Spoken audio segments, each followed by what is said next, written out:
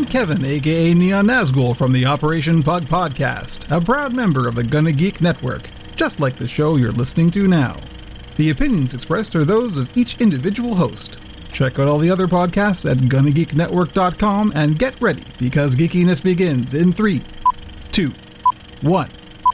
Hey everybody, and welcome to another episode of Magic with Zuby. My name is Zuby, and if you are brand new to this show is all about Magic the Gathering with a little bit of Dungeons and Dragons sprinkled in there, here or there. That's if I could speak anywhere. I will not say, I will not do, I cannot say, I am. Because said Sam I am, I will not eat them anywhere. But, alright, so I have a pretty awesome episode for you all tonight. I've got the two YouTubers, Randy and Paul from Breakfast with Nerds. They are two awesome guys, and we chatted a lot about Magic and a lot about their YouTube channel too, and some of the things that they go through when filming and editing these videos, and some of how they come up with ideas and stuff like that for their Magic YouTube videos. And we talk a lot about Magic and Modern and Legacy, all that sort of stuff there. So before we begin, let's get some ads out of the way and roll that clip.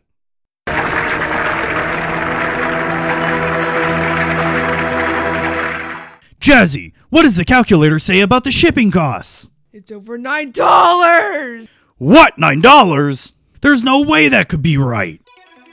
At legitmtg.com, we don't charge shipping for any order over $2 or more. We're not like those other guys who make you spend an arm and a leg to get free shipping. Come on down to legitmtg.com for all your Magic needs and be sure to get that free shipping special. That's legitmtg.com. Visit today.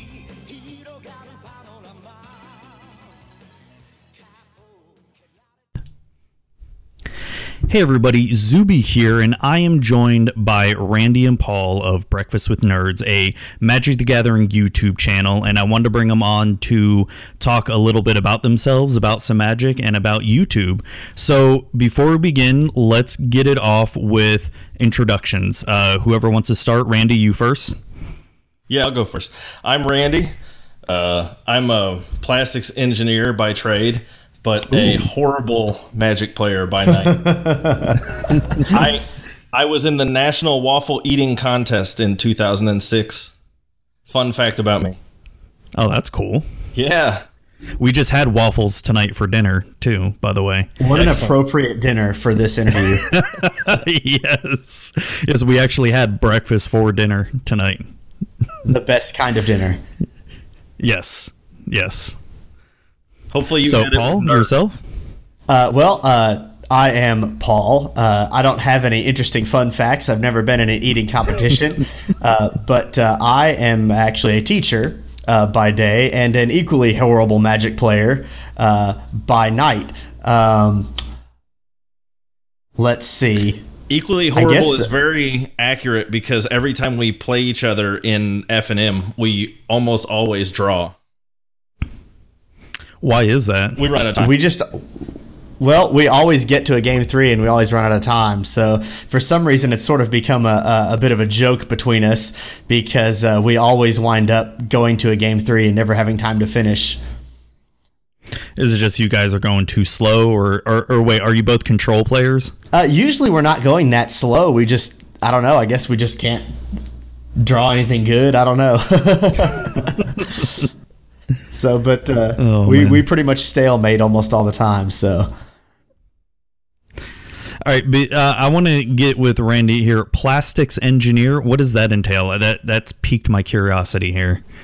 Well, my degree is in chemical engineering, but I work for a plastics company now. So we design and injection mold all kinds of plastic parts for refrigerators, washers and dryers, some automotive components, stuff like that. Oh, that's cool. Do you actually get to make the plastics, or what do you exactly do?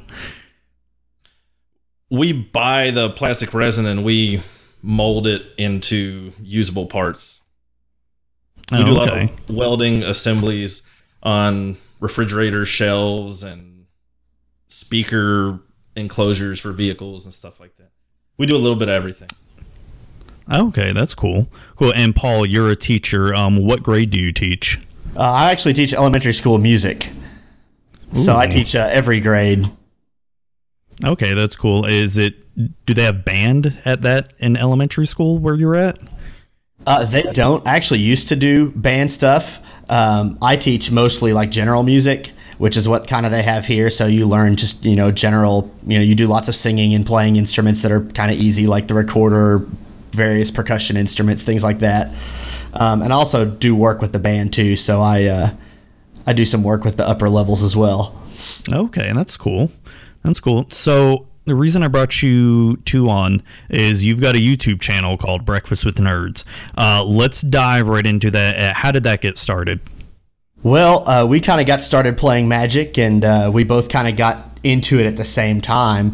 I had played a long time ago in high school, and then again in college for a while, and I had refound my way into Magic for the third time in my life, and kind of met up with Randy, and he was finding his way into it as well, and we decided that we might be pretty good at making some YouTube videos.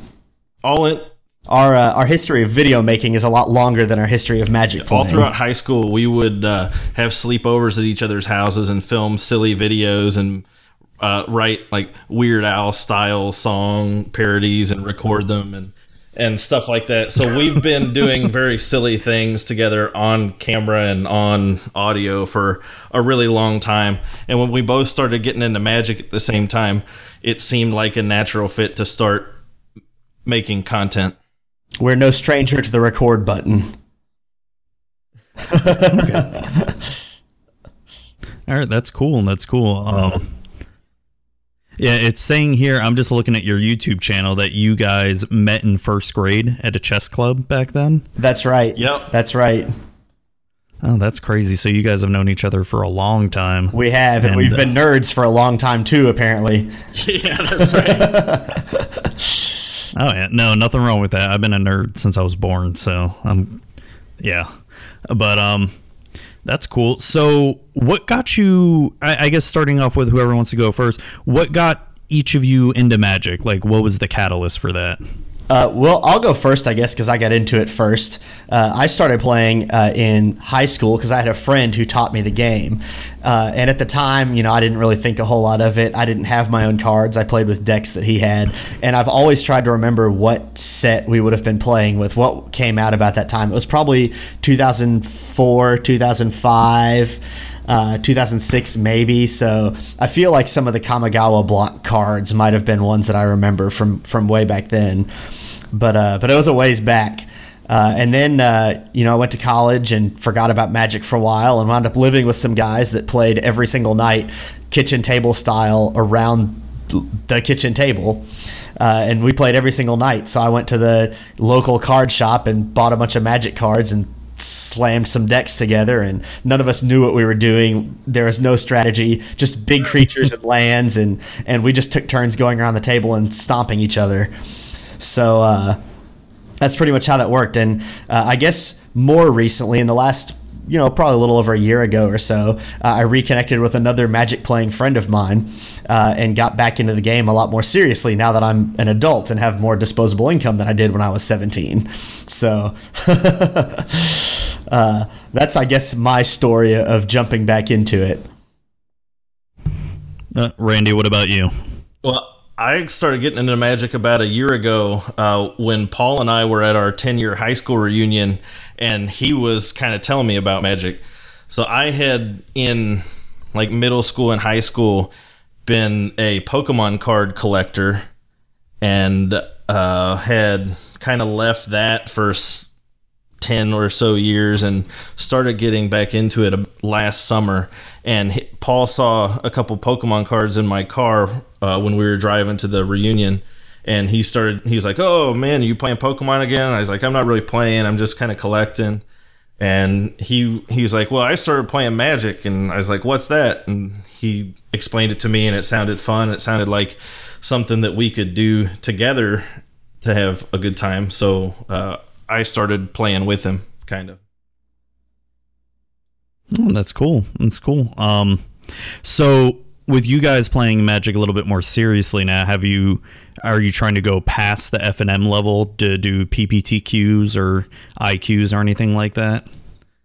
I don't think I'm ready to take that step yet. What about you, Paul? I have definitely been focusing on gameplay lately. I definitely don't think I'm quite ready for that step, but I play either Modern or Draft or very rarely a little bit of Standard online pretty regularly, several times a week, I'd say. Just trying to get better at the game and things like that. So possibly someday we'll kind of see where the road goes, but I think that'd be a lot of fun. I like following competitive Magic. Okay, that's cool. What do you like watching better, the Grand Prix or the Star City game circuit? I don't know that it matters to me. I think formats is what I watch more so than the event type. So I really look forward to Modern. I think that's a lot of fun to watch. And Standard's a lot of fun too, even though I don't currently play it as much. I'm always interested to see what the meta's like, what kind of decks people are playing. And I like weird decks. I like decks that aren't, the main deck that everybody's playing. So I'm always on the lookout for a cool deck that might lose 70% of the time, but when it wins, it's the most fun deck out there. Oh, true. And Randy, what about you? What are some of your favorite formats?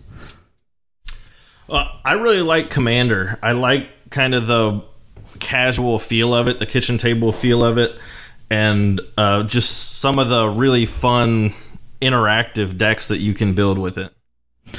Now, you touched on something there, and Paul was speaking about it too, where, back when I was first playing Magic too, I started back in Urza Saga, and I can remember as kids, we didn't know anything what was going on, and just same thing, we were playing big dumb creatures, and I almost kind of miss Magic like that. I kind of miss being ignorant to a lot of the rules and the finer things of Magic, and because it felt more fun. Now, I agree.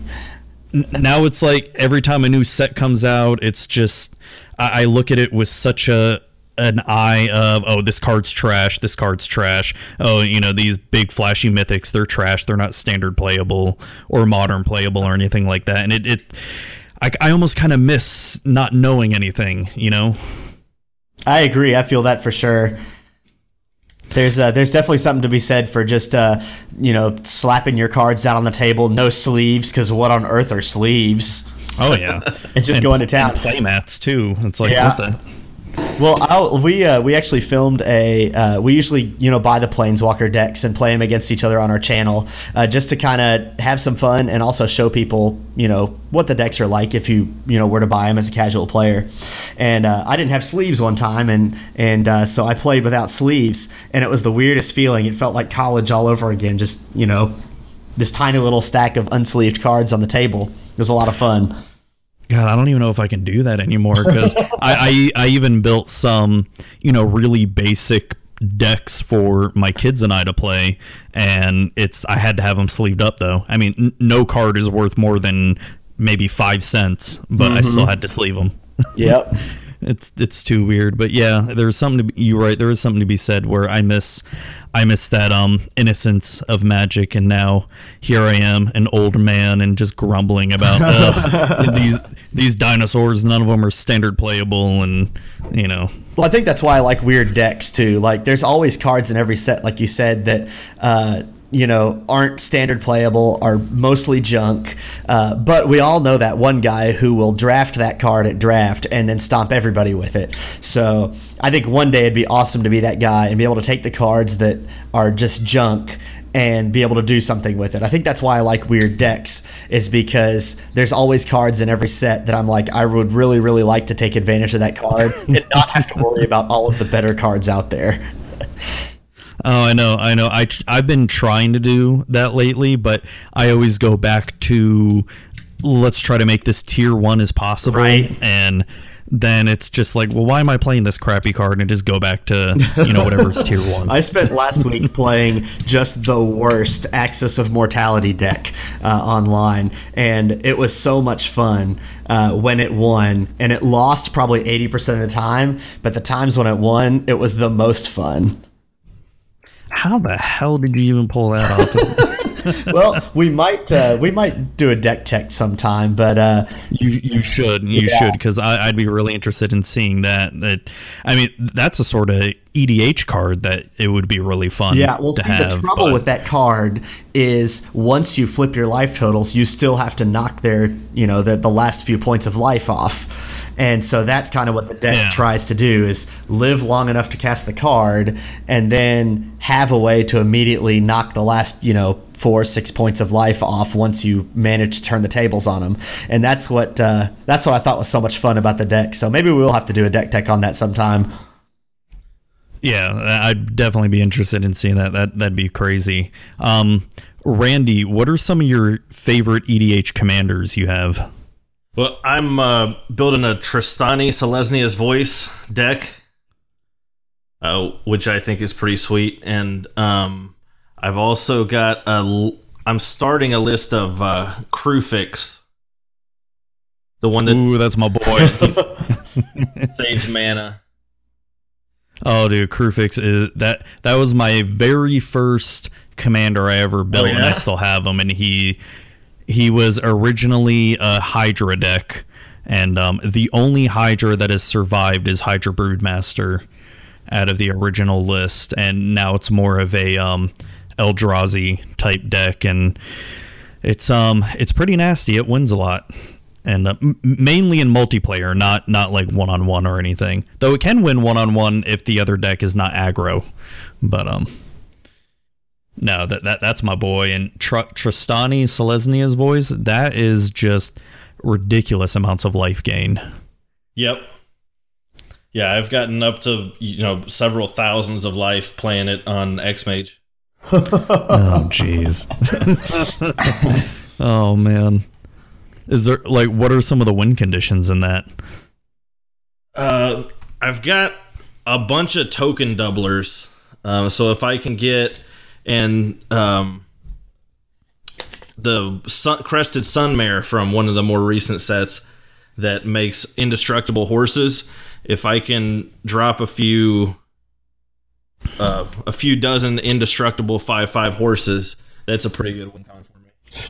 A few dozen 5/5s. That's commander for you. I know, that's what I freaking love about it too.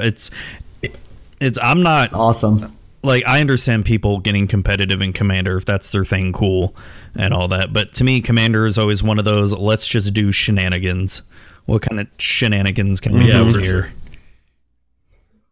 Right. Well, I think it's fun too because the singleton format means you get to use all those crazy cards that you wouldn't otherwise see. So you're actually getting to play with a whole bunch of different cards from Magic history, which is also one reason I love playing Modern. So you get to see a bunch of cards that maybe you wouldn't otherwise see if you just play Standard. Yeah, very true. It's yeah, I mean now that the format's so popular now, where when something's gonna be an EDH staple, it can be pretty expensive. But back in the day, 4 or 5 years ago, you'd be able to make really popular 50-cent rares. They were super cheap and be able to use them in EDH, and now everybody's scoped it out, and it's not that the format's completely solved, but there's a lot more data out there that shows what cards fit with what commander and all that. I try not to do that too much, but sometimes you need some help of, hey, what other cards can I add to this commander here? Oh, for sure. Absolutely. So going back to your YouTube channel here, how about you tell the audience some of the stuff that you do on your channel? Well, we kind of do a little bit of everything. One of my favorite things that we do is our high-stakes pack battles, where we'll get a certain number of packs, and Paul will open some and I'll open some, and we add up the value, and whoever gets the least amount of value from their packs has to be punished. Ooh. We have a whole variety of punishments. We even incorporated a wheel of punishments that the loser has to spin for their fate. So we find it to be a very unique and often hilarious take on the pack opening genre of videos to give it a little bit of extra spice and entertainment value. What are some of the punishments that you guys have had to do already? A lot of them are breakfast related. So Paul's got egged in the face a couple times. I think that I got pancake batter poured all over my head once. We've got a really interesting one coming out soon that we just filmed last week. It almost made me puke. It was very disgusting. I actually just finished editing it today, and it is probably the most hilarious pack battle we've ever filmed. Oh, man. So I guess the audience is definitely going to have to go watch that. Yeah, guys, just search Breakfast with Nerds on YouTube and watch that. When is it coming out? I think it's on deck for this week, so probably Tuesday we'll probably put that one up. Okay, so by the time this recording comes out, that video will already have been released, so definitely go check out YouTube Breakfast with Nerds. We do a bunch of other stuff too. We'll do occasional deck techs. We really like doing like casual deck techs. We've got a whole series of decks for $5 that are built around keywords, but we'll occasionally do some other things with deck techs as well. We've had some pretty successful videos where we upgrade the Planeswalker decks that come out that we open on the channel every time. So we usually open all the products that get released with each set. We'll play the Planeswalker decks against each other.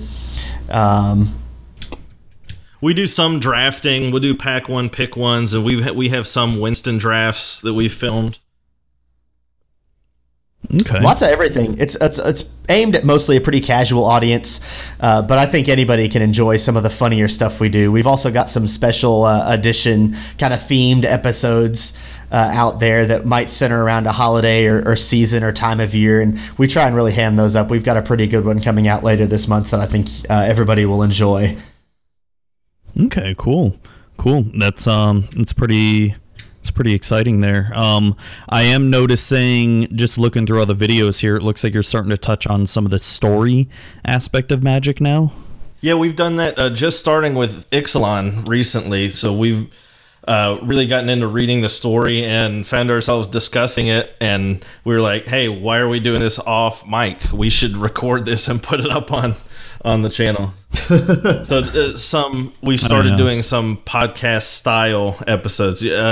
We live far enough apart that we can't get to each other to film videos real often, so audio is much easier to coordinate. Oh, it definitely can be. Talk about the little podcast you guys are doing now.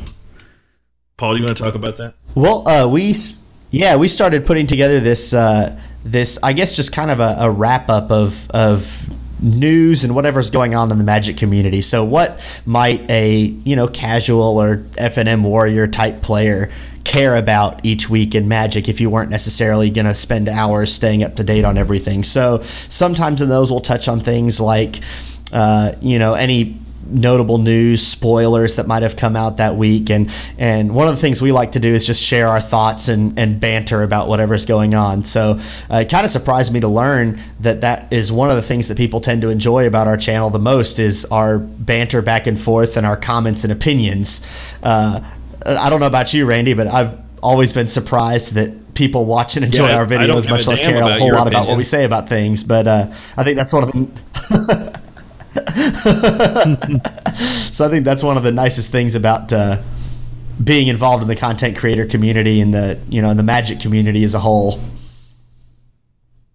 Yeah, it's that's one of the things that is great about it. I mean, there's so much content out there.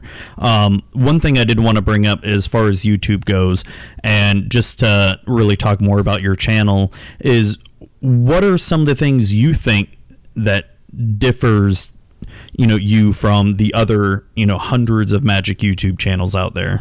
I think we try not to take ourselves too seriously, and I think that in today's MTG YouTube climate, that's refreshing to a lot of people. Yeah, I think we shoot for the feeling like being a couple of guys that you could go and hang out with after you finish watching our videos. And I feel like if people watch our channel and feel like they can learn something from us and enjoy being around us, then that's what the attitude that we want to convey to people. So we're occasionally we do a Magic Basics series for people where we like to explain Magic in layman's terms. I feel like there may be sort of a stigma out there about how everybody that plays Magic lives in their mom's basement and and stuff like that.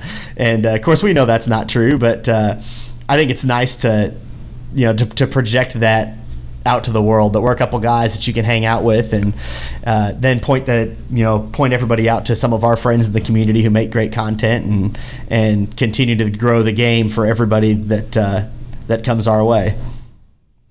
Okay, that makes sense. What are some of the ways that you guys try to grow the channel? Well, we're always asking for feedback. So we have recently put up a survey that a lot of other content creators filled out, kind of asking for what we can be doing better. We always appreciate feedback. We try to be active on Twitter and in the comments section on YouTube. And on Twitter specifically, the hashtag FridayMTG is kind of becoming popular, and it's where we tweet out some of our favorite content creators, and also on the forums at kitchentablemtg.com. That's a great place to interact with creators and viewers alike, and just kind of get ideas and make some friends.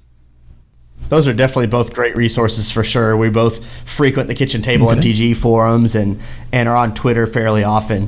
I think one other thing we've always tried to do from the beginning is just focus on having a good time and making videos that we like, and trying not to get too bogged down and worrying about how many people are watching our videos or things like that. So we're definitely reaching out for feedback, but I think we've been able to stay pretty grounded through the whole process in terms of just trying to make sure that we're having a good time.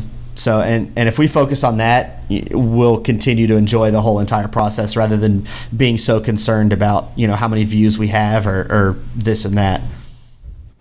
No, and that's a good outlook to have, because I know I've definitely got suckered into, obviously when I started this podcast, I want to have it grow and, become popular. I mean, I think anybody who starts something like what we're doing, we want people to see it naturally.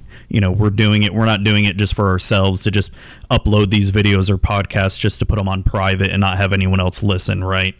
For sure. And it gets very tricky getting sucked into that. Okay, what can I do to get more views and videos and become more popular? So that's nice and refreshing to hear that just try to be yourself and just make videos that you enjoy making, pretty much. Yeah, it's tough to find that balance because, like you said, none of us puts in the work to not be heard by anybody.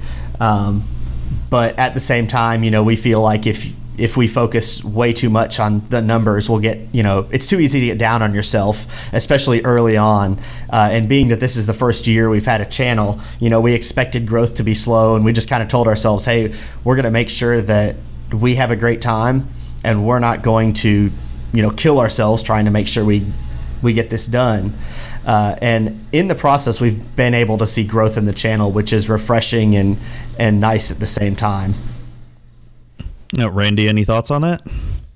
No, I think Paul hit it right on the head. And we made a deal when we started the channel that if it started to become not fun, that we would just quit, because it wasn't worth losing a friendship over or stressing out over. We're doing it as a hobby, and that's the way it's going to stay. No, that's good. That's good to at least know. So if you guys, let's just say, were to strike it rich and become really popular, how do you think that would affect either of you? Well, it depends on how rich, I guess. But well, when I don't mean like money wise, but maybe just, I don't know, you suddenly blow up. And I don't think it would really affect us much at all. Like I said before, we've been doing this kind of stuff since like middle school, and nobody watched our videos then, and we're still, thank God, right? But we're still doing the same kinds of things and cracking each other up and just being silly in front of a camera, and that's what we really enjoy about it, and that's kind of a stress relief from our day-to-day lives. I think, if we were ever to hit it big and just blow up, we could start talking about treating it more like a side hustle or, secondary gig rather than just a hobby. And I think until that point, it's prudent to treat it like a hobby. And if it were to ever happen where we could, make some money and reach a whole lot more viewers, then, we could look at changing our model to fit that. I don't think either one of us would be opposed to that kind of success for sure. Yeah, true. It's something I've thought about too. I don't think this would ever replace my day job though, but it is something that's, always in the back of my mind that, how far could you push this actually, and how long would it last? How long is this sustainable as well too? Right. If only YouTube had a retirement plan. I mean, I guess when you do get that YouTube famous, I guess you're just basically, what is it? And this is getting into some boring talk here. I guess you have to sign a 1099, I guess, like you're considered contractor or something, or... Oh, really? I don't know. I don't think, because you're not really an employee. You're not, and I don't know how they do the whole payment. I've never been paid before. I think I've only made $5 on my YouTube channel so far, and you can't cash out until it hits 100. Yeah, well, I wouldn't know. We're not allowed to monetize yet. Really? You gotta have 10,000 total channel views. Oh, okay. Yeah, I've had my YouTube channel since the very beginning of YouTube, and even though I'm past, that's a long time. Back when it first opened, and back when there was no ads or anything, and you could actually watch movies and animes and TV shows on there, and no one cared. And no, but I do have I think I have like 30,000 views, and that's mainly due to one stupid video I uploaded that almost has 10,000 views on it. I uploaded like 6-7 years ago. It was micro championship wrestling, so a bunch of little people wrestling. That has almost 10,000 views. So that's fantastic. Yeah. So. Yeah, I didn't know that you had to have 10,000 views in order to monetize. I thought you could just do it right away. Well, we could when we started our channel less than a year ago, and then that rule came through. I think it started in April. Okay. So it was right about the time we were starting to actually get some views going. Yeah, we monetized for like the first 2 months that we had the channel. We made like a whopping 7 cents or something like that. It was clearly YouTube was concerned that they would go broke paying for Breakfast with Nerds. It sounds like it. Oh man, it takes like 1,000 views to get 7 cents, something like that. Yeah. Oh man, so how close are you guys hitting the 10,000 view mark? We're just short of 7,500. I checked today because I thought you might ask that. Oh, okay. Randy kind of keeps track of all of our analytics stuff. We have some. We share a Google Drive to put all of our ideas and documents and plans and things like that in, and he keeps track of all of our analytics and subscriber data in a Google form. Okay.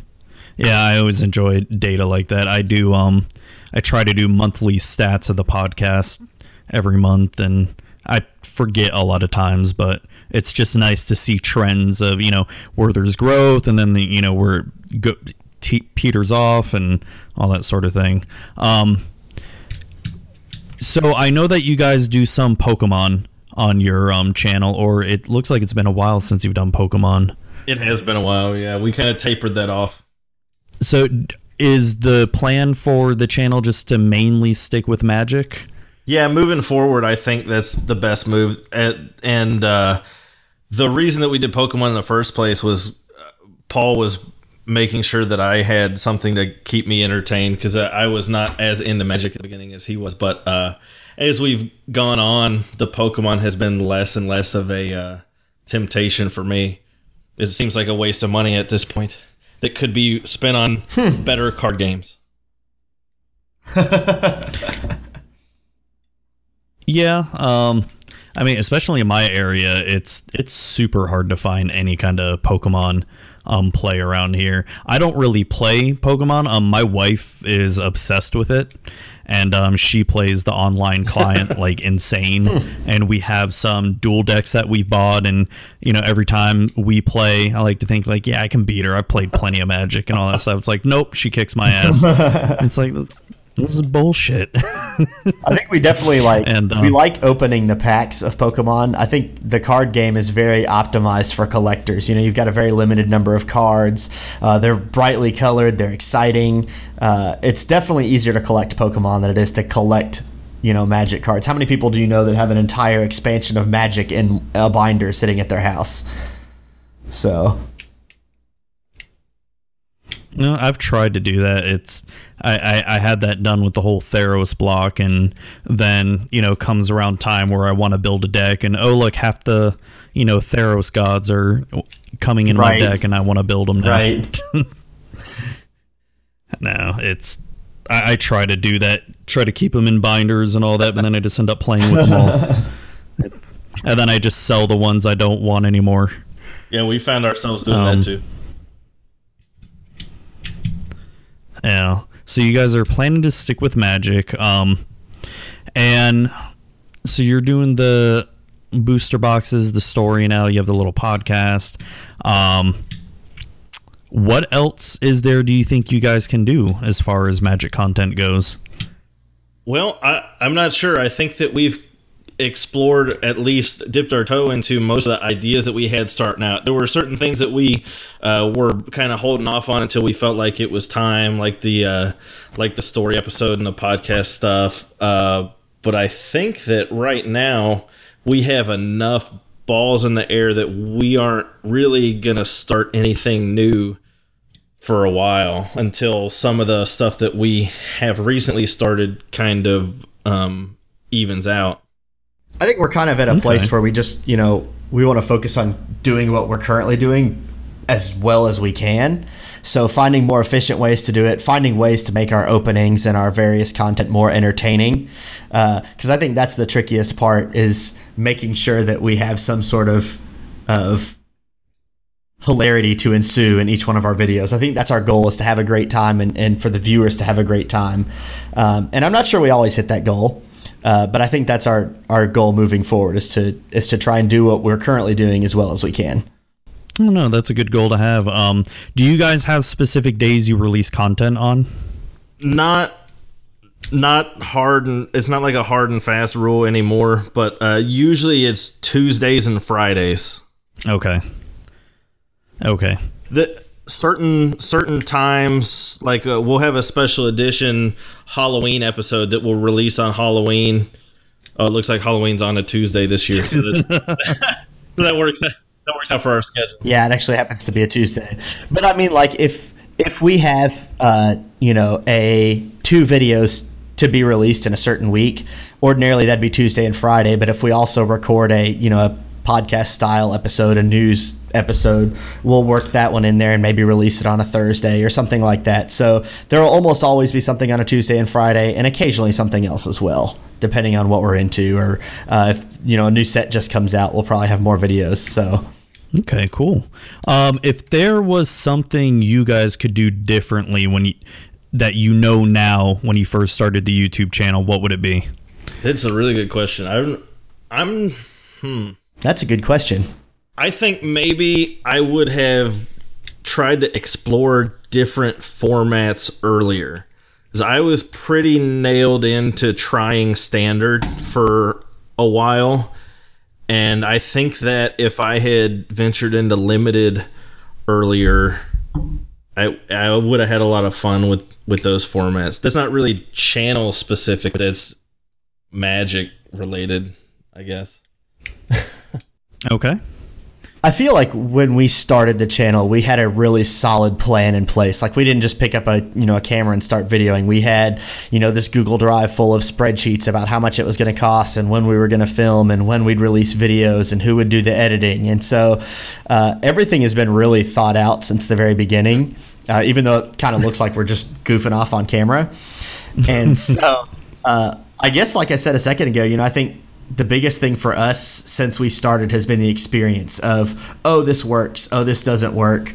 Us getting comfortable in front of the camera, us realizing what we enjoy, and us just being, more and more familiar with the game of Magic and things like that. So I don't know, if I had to go back in time and start this whole process all over again, I'm not sure there's a lot that I'd do different, but it would be nice to know starting at the beginning that things will get better and things will get cleaner and episodes will get funnier and the footage will look better. Now, speaking of episodes getting funnier, do you guys script anything, or do you have sort of jokes planned out, or is it all ad-libbed, improv? I would say 95% of everything is ad-libbed. We did, I think our 4th of July episode, we kind of had a rough script with a couple jokes written, but it's very rare for us to do any kind of show prep or anything like that. We usually plan out what's going on in each of the episodes, and like we've got a template where we write all of our notes on, and there's a place to write out things like that, but we rarely ever do because it's tough to sit down and figure out what's going to be funny when you're in the moment. So most of the time, what goes on is either we set up a funny situation or we just start the camera and banter about the cards and cut what's not funny. How long does it usually take you guys to, go from, or actually, no, how long does it take you guys to edit once you're done filming? It really depends on the video type. Like a booster box opening only takes maybe like 45 minutes to edit, because all you got to do is put the audio track with the video track and maybe make a couple cuts and throw it all together. Something like gameplay takes significantly longer, because we try to put screenshots of the cards onto the screen that are being played so that you can read them and know what the rules text is. And we have a life counter on the screen, so that layering like that takes I know I've spent the last gameplay episode I edited took me like 12 to 14 hours probably. Damn. I think another episode that takes a while is our pack battles, because a lot of times you'll see us put card prices on the screen, like, kind of like a scoreboard. So when we open something, we'll update it so you can follow along. And, of course, then we'll have music in the background. We'll have, audio tracks. We'll have the punishment footage we have to cut in there.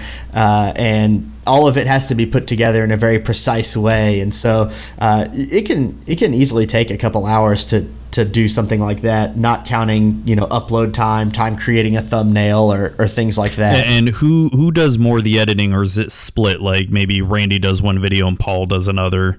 We split it up as best we can. I'd say that over the course of the channel, Paul's probably done 75 to 80% of the overall editing. It's a little more of an even split now than it was at the beginning. It depends on who is available to spend more time on it during any given week. During band season for Paul, I end up doing a little more of the editing, and in the summers when Paul doesn't have school every day, he does a little more of the editing. It just, we split it up based on who's available. Okay. And this is going to be the favorite, everybody's favorite job question here. What do you think is your channel's biggest weakness? I think maybe our biggest weakness is we both really suck at the game. No, I'm serious. Like we go to FNM and we get our asses handed to us. When we play and draw, it's to go 0-2-1 at draft at FNM. Hey, we did come in first and second in a draft over the summer. We did win that pod. Yeah, but a guy... That was also an easier format. A guy beat me and then dropped, and I got a win because he dropped to get there. Oh, well, I 3-0'd. But yeah, no, I'm sure you guys have won FNMs before. Yeah, no, I think maybe not, to that extreme, but I think, experience with the game of Magic is probably what I'd go with, just because, we both are fairly new to it. We're definitely not new to being silly or editing videos. So I'd say being new to the game of Magic is, something that we can only get better at with time. I think in one way, though, that kind of helps us because we have a beginner's perspective fresh on our minds, and things like our Intro to Magic series are better because we have recently discovered some of the things that players like yourself have maybe taken for granted for a few years. Yeah, that's true. And see, that's one of the hardest things, especially with trying to be a Magic content creator, if you're not a professional, obviously people aren't going to go to your channel and try to find, ooh, what's the latest deck tech and all that. So you got to be entertaining. Right. And yeah, that's one thing I learned quickly, because last year I did try to take a little bit more of a serious approach to Magic, and then I found out, hey, I have no time to right. really go to tournaments every weekend and all that stuff and cry as I lose every single time. So it's now I take it more of a casual, laid back, but I'll still play tier 1 decks and I'll still win FNMs every once in a while. So well, and that's the other thing too about our particular situation is our local game store is extremely competitive. I think we have people that go to Pro Tour events and opens and have pro points that show up for FNM, and I think our pre-release events have had over 100 people on a regular basis. So it's pretty huge, and I think we've talked about going to a GP in the near future, and I think just looking around the the local game store that day one of a GP might not feel so incredibly different than FNM, tier 1 decks with everybody and everything else. So, well, have any of you ever played in a Comp REL event? No, I haven't either. No, I have not. So read a decent amount about it. So we actually looked at going. They had a few around here recently, except we were both so busy with work that it wasn't going to happen. But I think we've kind of got a couple dates on the schedule for the spring to hopefully go and do something like that. So I would definitely be happy to play Modern at an event like that. I think it'd be a ton of fun, or even just go play side events. It would also give us a chance to do a vlog style video, like on a road trip, and that's something that I've been wanting to do for a while, and the opportunity just hasn't presented itself. So that may be another video type that you can expect to see sometime in the moderate to distant future. Yeah, eventual future. No, Comp REL events are, I mean, they're really not that different from just FNM level Magic. It's just make sure you absolutely know what your deck does and everything about every single card in the deck, and just don't be afraid to ask questions, and don't be afraid to get a judge if you're not sure about something. Sure. Yeah, well, that's one thing I think that has benefited us from playing at our particular store is, people, obviously, they don't enforce the rules like that, but people play as if the rules are being enforced like that. So they'll announce everything they're doing. They will call a judge when things happen, and so you kind of, just by observing the people around you and watching how people play and how they pass the turn and how they announce triggers and things like that, I feel like when we go to an event like that, it won't feel incredibly out of place. No, it's just I've never been to a GP. I'm going to my first one next month in Atlanta. Sweet. And so I'm pretty excited about it. But I've been to a few TCG player opens and some Star City Games IQs, and they're just really big FNMs, pretty much. Sweet. So you guys will enjoy that, and a vlog style type video. That'll be fun. Especially be fun to watch, because you could do sort of when you're driving there, talk about oh hey, I at least hope I win one game of Magic, because that's always been my goal for at least every time I go to a Comp REL event. Let me just at least win one game. Doesn't have to be a match, one game. Yep, that's usually my FNM goal. Oh man, lately when I've been going to FNM, it's probably because I'm just so busy with work. I don't even care if I win. I just want to go and play.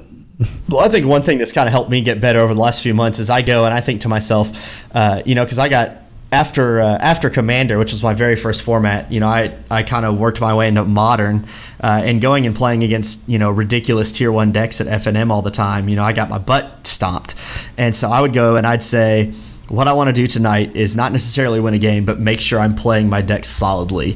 Like, if a pro were sitting in my chair, what would they do different that I don't usually do? And so knowing my deck really, really well and trying to avoid those kinds of misplays, I have gotten to the point where that brings me a lot of satisfaction even if I don't win a game. And then, you know, every once in a while somebody misplays something or I get a really awesome draw, and that works out really well for me. So yeah, definitely. I feel like with Modern and Legacy too, as long as you're really familiar with the meta, yes, you have a much better understanding of how you're going to play your own deck.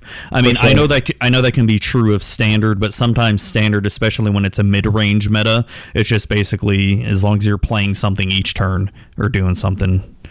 Well, Modern, when you have so many viable decks, I mean, you could see one of 20 decks, you know, when you go and play, and knowing what you need to hold that counterspell up for, or knowing, you know, which card you need to take with your, you know, your Thoughtseize, or, you know, knowing what you need to play around or expect or save your board sweeper for makes all the difference in the world. And, you know, so when you start playing Modern, you know, you're just not going to win a lot.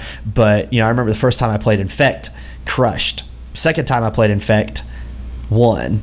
And I won not because it was an accident, but because I knew what I was doing and I waited. And that's a nice feeling. Yeah, my thing with that was it wasn't Infect, it was Affinity. Oh my gosh, Affinity was the bane of my existence. Mulligan into Stony Silence. Yep. Or wait, in mine was what I have for Grixis Delver is Vandal Blast. Or Shatter Storm. Just be like, get out of here. Yep. Oh man, I hated it. But no, I mean, that's one thing I love about Modern is there's so many viable decks, and even though something like Grixis Delver or Elves or, you know, Collected Company may not be tier 1 at that time, it can still take a tournament. Right. Absolutely. And all right, so let's go one by one here. Randy, do you have a favorite Magic card? I'm not sure. First thing that popped in my head when you just asked that is Torrential Gear Hulk, so I'll go with that. It is a very good card right now. All right, Paul, what about you? I was wondering if you were going to ask this today, and I wish that I had a really good answer. Because there are so many cards that I love. I think if I had to choose one card to draw at any given time, I think I'm going to go with Elspeth Sun's Champion. Oh, man. Card's just nuts. I love playing white. Almost all my decks have white in them, and that's a card that a mid-range deck in Modern just cannot answer. When you pull that off the top of your library and you've got the mana open and they don't, it's just the best feeling. Oh man, I miss my green-white tokens deck I had back in Theros. Oh yeah. Oh man, that was so much fun. But all right, let's do another one here. Randy, what is your favorite Magic set? Well, only being a year into playing Magic, I would probably say Kaladesh, because that's what was new when I was first starting to play, and it was just like opening a pack of Kaladesh was like going into a brand new world, and it was just very exciting. So for the sake of my feelings, I would say Kaladesh. Okay. and it's interesting that you started at Kaladesh, because that was the first set that introduced the vehicles type. And I remember thinking when they introduced vehicles, like, oh, this is crap. You know, no one's going to use these or anything. And if they're good enough. Yeah. And of course, you know, right. What was it? 3 months later, Smuggling Copter gets banned. Yeah. Oh, God. But, all right, Paul, what about you? Well, I do have very fond memories of Kaladesh, you know, like Randy said. But I think as far as flavor and story and everything together, I've always been a huge fan of BFZ. I just love I love the Eldrazi. I love the creature types on Zendikar. I love the core. I always have. And so even though there's not just a ton of value in the set, I just love almost all of those cards. That's interesting. That's good. It's just great flavor, great story. But between that and original Zendikar, you know, it's hard to choose. But the whole world, I think that world building team did a wonderful job. I think I'd have to go with BFZ. I think. Okay, that's cool. So you like Battle for Zendikar better than the original Zendikar? I think so. Of course, I have more of those cards, but I think so. I love the exploration theme, kind of. The Eldrazi I thought were really, really cool when they came out. Just things like that. Yeah, it's the one thing. Whenever I hear Battle for Zendikar, all I think of is just standard 4-color rally and almost $1,000 standard decks. That's what I think. That's of. Nuts. Yeah, I love the allies too. I'm actually in the process of building allies in Modern at the moment. So that's gonna be interesting. I've got an allies EDH deck. Okay. See, yeah, it's like I said, I like the decks that aren't necessarily tier 1, but can do some work if you're lucky. Yeah, I don't know if it would work in a Modern deck. Maybe it would. I don't know. But Captain's Clause is so good in my EDH Allies deck. Huh. Okay. I don't know if you know what card that is off the top of your head. Yeah. It's the one that makes a 1/1 white core ally creature token. Okay. Whenever the equipped creature attacks, so just whenever it comes out, it triggers all your ally effects or rally effects, and that's just awesome. It makes for insanity. I actually made a General Tazri EDH deck that's allies. And there's a lot of shenanigans like that in there. So one of my favorites was, of course they all have the rally mechanic and things like that. So. But I guess Turntimber Ranger was one of the ones where it creates a wolf token whenever an ally enters. And then if you can drop, what was the name of that card? Xenographed, I think it was, where it makes all of your creatures a chosen creature type. Now, of course, you can use Arcane Adaptation from Ixalan. Yep. If you put that down, as soon as you create a wolf token, it becomes an ally and triggers another wolf token, and you make infinite wolves. That was always one of my favorites. Oh snap! I didn't. Yeah. Oh, that's awesome. Turntimber Ranger. It's a, I think 2 and a green maybe. Oh, it's 3 and 2 green that's from original Zendikar. Yeah. So okay. So you do the General Tazri where it's all the colors. Okay. Right. I do. I just do Boros colors, and I have my commander was Munda. She's in my deck. Or he. Yeah, that was just for flavor reasons. Right. And but I've now switched it up to Erois, the Boros god. Okay. And it's pretty much as soon as I get that creature out, it just gets nasty. Yeah, I picked Tazri for flavor reasons as well. The Magic story chapter on her I thought was extremely well written and fascinating, and so that's why I built the deck. And it's not very good, but like I said, it's got some of those fun ally mechanics in it that make it great. I know, all those ally triggers. It gets a little bit insane, especially if you haven't been board wiped in a while. Right. And you have like maybe 4 or 5 allies out, and then it's like, oh, great. And it also, it also kind of sucks when you're playing it in paper and you have to remember all those triggers, every single trigger, and it gets tiring. Yeah, well, and some of them are confusing. Like in this Modern deck, it's collected company allies, and so you find your allies and all the triggers hit the stack at the same time. And so the good news is you can wind up attacking with a 9/1 Battle Singer, Coon Battle Singer, because it gets a boost, to its power every single time an ally enters. But the bad news is having to actually calculate all the math in your head. Oh yeah. What about you, Randy? You got any plans for Modern? No, I haven't really gotten into Modern yet. So I like, I guess I like Standard because I know all the cards better. I've been around for all of the sets that are Standard legal, and so I like to focus on that, I guess, before kind of dipping my toe into Modern. Oh, I'm sure Paul will get you sucked into it. It's you'll start to realize, like, especially when you do your first kind of rotation, when you've been through all the sets, and then you're just like, oh great, now I gotta build a whole new Standard deck and spend all this money, and you're just like, it's like, well, Modern, I could just build a Modern deck, and even though you don't really spend a lot of money on it once it's built, I mean, it is a pretty big investment at first, but those lands. It's not as bad as Legacy lands, trust me. Yeah. But it's mainly the fetch lands for Modern that are so expensive. There are some lands that are pretty expensive in Modern, depending on what build you're doing, like Caverns of Souls or Horizon Canopy. And Cavern of Souls has gone down to like $40 though. It was 60. Yeah, well, I'm slamming Unclaimed Territory into my Coco allies to save money. So. Oh yeah, definitely. I wonder if that's why the price went down. I wonder if people are doing what I'm doing and the demand went down a little bit. I don't know. Yeah, that's one thing that just frustrates me with Magic, and I've talked about it before in the podcast, where I can spend the money for dual lands for Legacy. I can spend the money, and I won't have a happy wife, but I just don't want to spend $300 on a piece of cardboard. You know? Agreed.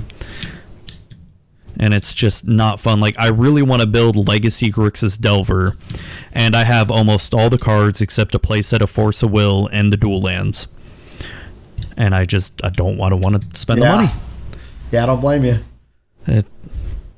And it's just one of those, and I know I've talked about it at length before in other episodes, so they just need to break the reserve list for dual lands. I don't care if people are going to lose money for it. I don't whatever, let people whine. WotC will make money hand over fist over it.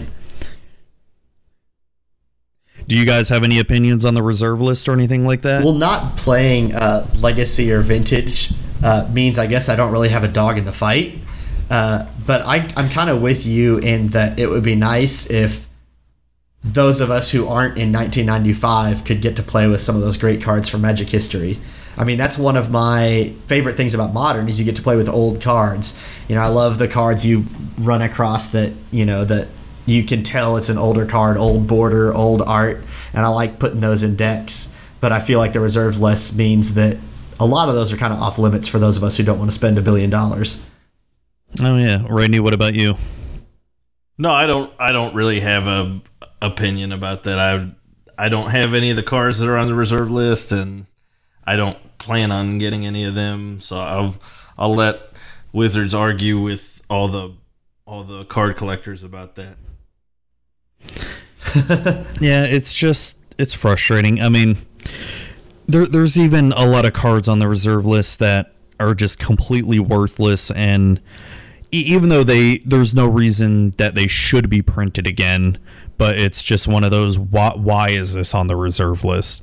I mean, you'll look at cards that still have anti on them or banding or stuff like that, and it's like, there's no reason they should be on the reserve list. I mean, I can't ever see a reason why Wizards would ever print these cards, but why put them on there? That is kind of weird. Sure. Yeah. Yeah, if they're not going to reprint it anyways, what's the point? So talking about old school Magic here, it just reminded me of something. So neither of you really played before 8th edition. I know, Randy, you just started this year, but Paul, you started, what would you say, around Ravnica, Kamigawa?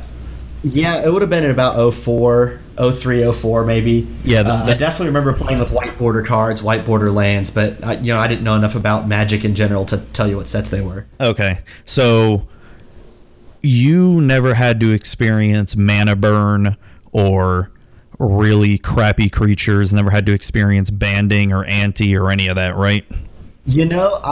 I feel like I knew about mana burn. I feel like that was a rule I got taught in high school. but so you know what it is, though, right? Yes. Yeah. Where any mana that you didn't use that was in your mana pool drained your life total at the end of the phase, right? Yes. So what would be actually pretty fun for both of you to do is playing the old Magic game Chandalar. Okay, I've never heard of it. So Magic Chandalar came out, I want to say 95, 96 on the computer, and I can send you guys a link on where you can download, and it does work on Windows 10. It takes a little bit of tweaking to get it working. I think you can just run it in compatibility mode and it'll work fine. And Chandalar is a sort of RPG point and click game where you're set in the plane of Chandalar and you have to save it. There's bad guys taking it over, whatever, and you can collect the Power 9 in it. But all the and all the old school rules of Magic are in it, and you can play full-fledged Magic in there. You can build decks, but every time you fight someone, you have to ante up a card. There is mana burn, because when I played the game, it's like, oh crap, there's mana burn. I completely forgot about this. And I lost the game because I had floating mana, and yeah. But you, well, yeah, that's so like when Iconic Masters just came out, and people were complaining that Counterspell wasn't in it, and Mana Drain was, and I was like, Mana Drain is literally better. There's nothing worse about a card that is still a hard counter for any spell, but also gives you mana. Yeah. No, it's I don't know. I've got some reservations about Iconic Masters. It's not very iconic, in my opinion. Yeah. But no, it looks like a fun set, but I'm probably not going to be playing it or drafting. It looks way too expensive for what it is. It's just that's a whole nother topic of just Wizards shoving out stuff like that. Sure. No, but I think that'd be fun for you guys to check out and stream and try it out. And it's you really forget that back in the days, spells were better than creatures back then, and creatures were absolutely terrible. You pay 4 mana for a 2/2 that does nothing else, and you feel happy about it. That would be fun. Definitely send us a link. We may put something like that on the channel sometime. That'd be fun. Yeah, have you guys try to live stream it. And no, it just got me thinking of that, speaking of old school Magic there. And it would almost be kind of interesting to see from people's perspective of who's never played Magic back then, you know, and see all the awesome cards. I just put it in the chat so you can go and try to download it. It's free, so you don't need to worry about Thanks for sending this thing. Anything. And I think they do have some instructions on how to get it to run and all that, and some of the keyboard commands. So definitely check it out. Oh, no problem. I'm trying to think here. Okay. So just to ask here, besides Magic, do you guys have any other hobbies or interests outside of Magic and outside of your jobs? Well, we both play fantasy football pretty competitively with a group of like college friends. It takes up a lot of time, I guess, during this part of the year. Do you guys put money on the table for that? No, it's more important than money. It's bragging rights. Oh.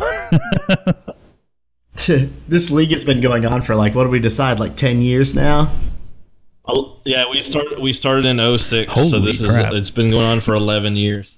Yep, so that's pretty serious. We're both pretty big sports fans. We enjoy watching sports year round and talking about it for sure. Yeah, we have traveled together to go to games and stuff like that. So we've been to different baseball and football venues in the, I guess, that's in the cool. region. That's cool. That is one thing I've never done, is I've never tried fantasy football. I guess I never understood what it was, or never had anyone to try to show me. Hey, maybe we should make a league. Like a kitchen table Magic league? Yeah, that'd be awesome. Pretty sweet. Oh god, I'd have really no idea what I was doing. I guess it would almost make me excited to watch football again. That's the best part about it, is it gives you a stake in every single game. And depending on which client you use, we've always used Yahoo. It makes it pretty user-friendly. Like it puts all the information on your screen. So all you have to do is spend a few minutes reading what it's got for you on all your players, and it'll give you enough information to make an informed decision, even if you don't know the players at first. No, true, because I used to be really into football back in the day, and me living in Florida, Tampa Bay Bucks were my team, and of course, you know, I've been following them, you know, since I was a kid, and when they won the Super Bowl that one year, that was super exciting, and I watched them, you know, every year after that, and then eventually they just became worse and worse and worse, and then I'm just like, I'm giving up on them. I remember that Super Bowl, Randy. I think that was the Super Bowl where we had the sausage ball fight in your mom's basement. Yeah, you're right. In my parents' basement, it was that I was cleaning those up for a while after that. It's probably back into June. Yeah, what year was that? 2002, 2003, like I think it was. Yeah, it was about that. It was probably 02, 03. Man. That was Super Bowl 35, I think. 37, maybe. Oh, okay. And ever since then, they've been trash. God, they can't even make it to the playoffs. How they can barely win a game. They're the type of team, they'll be ahead, then come 2 minutes in the fourth quarter, they're just like, oh, I forget how to play football now. Hard Knocks on HBO this year. I don't know if you saw that. No, what's that? It's every year HBO does like a documentary on an NFL team in training camp. Yeah. And it's only like 4 or 5 episodes, but like they followed the team through practices and preseason games and then like cuts. So like there's cameras in the coach's office when they cut players and when they talk about who's going to make the roster. It's pretty interesting, but they featured the Buccaneers this year. I'm sorry they did that. I just don't really watch many sports anymore. I used to be really into football and baseball. Those are my two sports right there. Yep, those are my 2 sports. I went to a hockey game, I think a year or 2 ago, and I'd never watched hockey before, didn't know anything about it, and oh my gosh, I think I had more fun at a hockey game than I did ever any football game I've ever been to. Sweet. I've got tickets to go to my first hockey game about a month from now.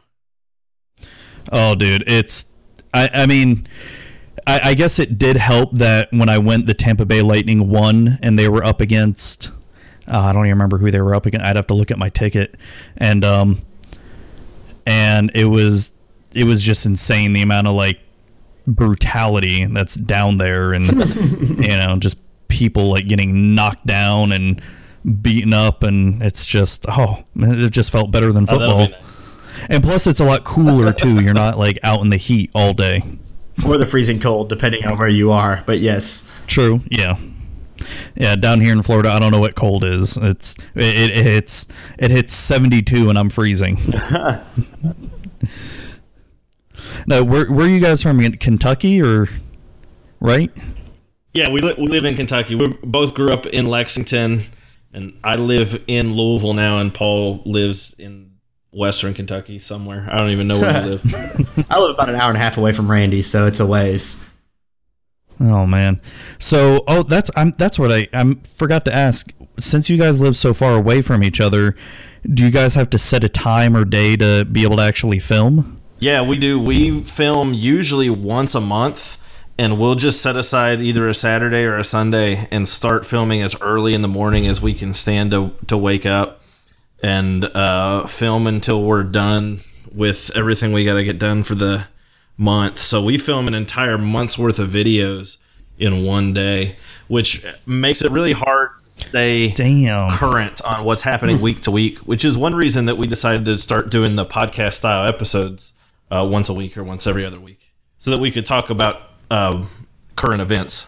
That's also where our organization comes in handy, because we can look at the schedule and tell you what video is going up, 3 weeks from now on Tuesday, or what we have to film next time we meet. It's all organized, a couple months in advance. So when we get together to film, we don't sit around and say, well, what should we do now?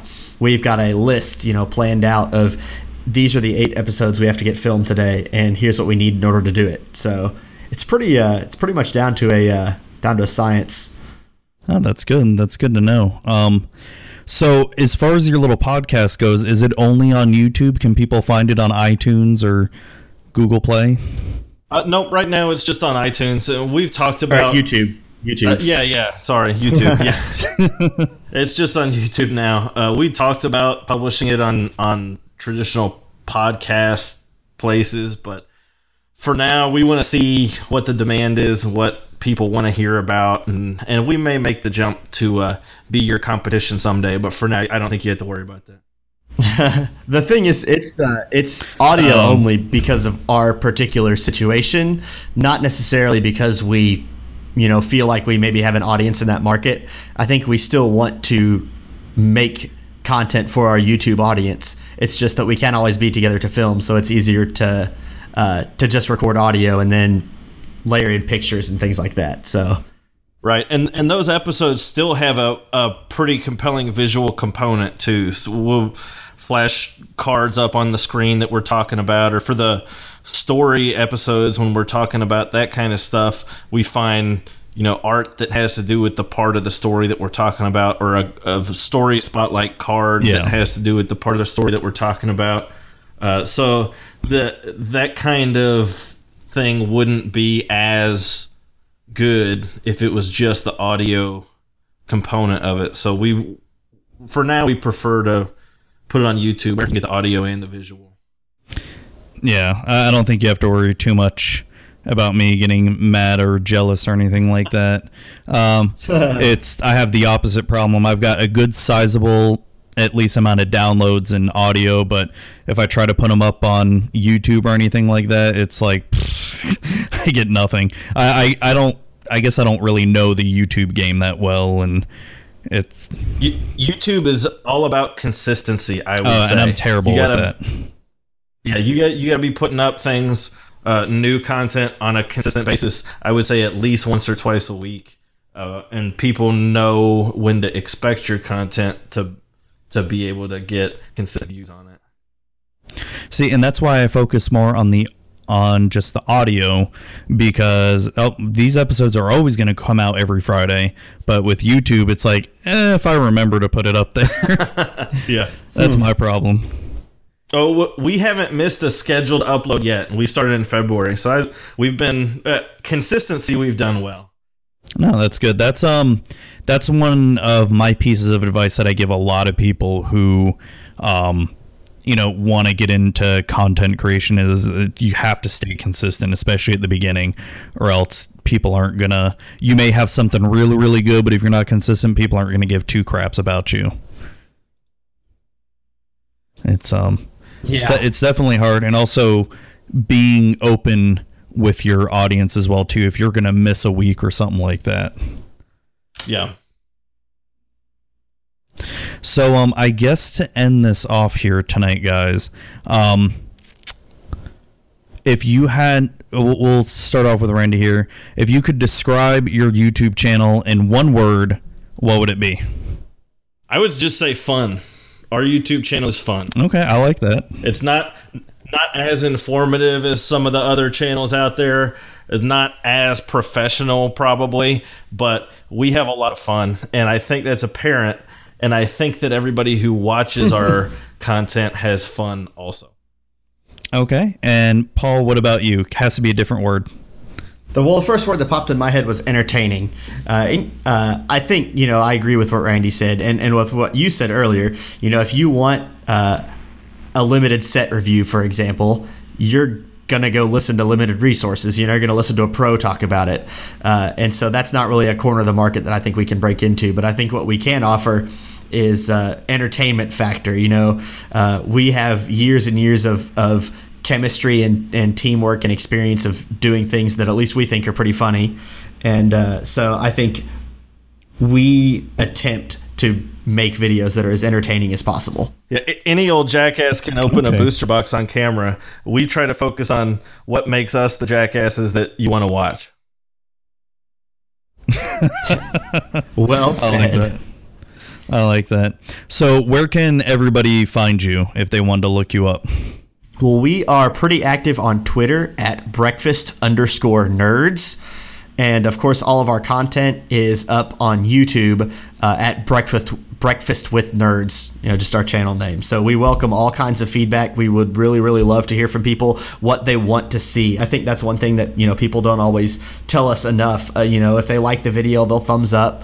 Otherwise, they'll leave you a comment. But if there's something that people want to see, we're always encouraging people to let us know what can we do to be better. So I'd say either one of thosthose platforms. Also at kitchentablemtg.com. We're pretty active there as well. Okay, awesome. Randy, same with you? Or you guys share the Twitter account, right? Yeah, we both daily check the Twitter account, and any tweet that you may see could have come from either one of us. Sometimes if it's something personal, we'll sign it. Either this tweet was from Randy or this tweet was from Paul, but for the most part, it's either one of us. Even we could tweet from it minutes apart. We're both pretty much signed on all the time. And our email address is breakfastnerds@gmail.com. If you have any ideas that you'd like to share with us, or comments or criticism. Lots of people just like, thumbs up or, hey, you guys are doing a good job. But we really prefer negative feedback because I think it drives us to be better. Or at least that's a better term. We'll put it that way. Yeah, we don't want an inbox full of swears or death threats or anything like that. But constructive criticism, that's what we like. Oh, I know exactly what you mean because, I've gotten good feedback and all that stuff, emails and comments and all that stuff. And, I show my wife like, oh, hey, that's cool. And I remember one of my first like really bad comments or emails, and it was like pretty nasty. I was so excited.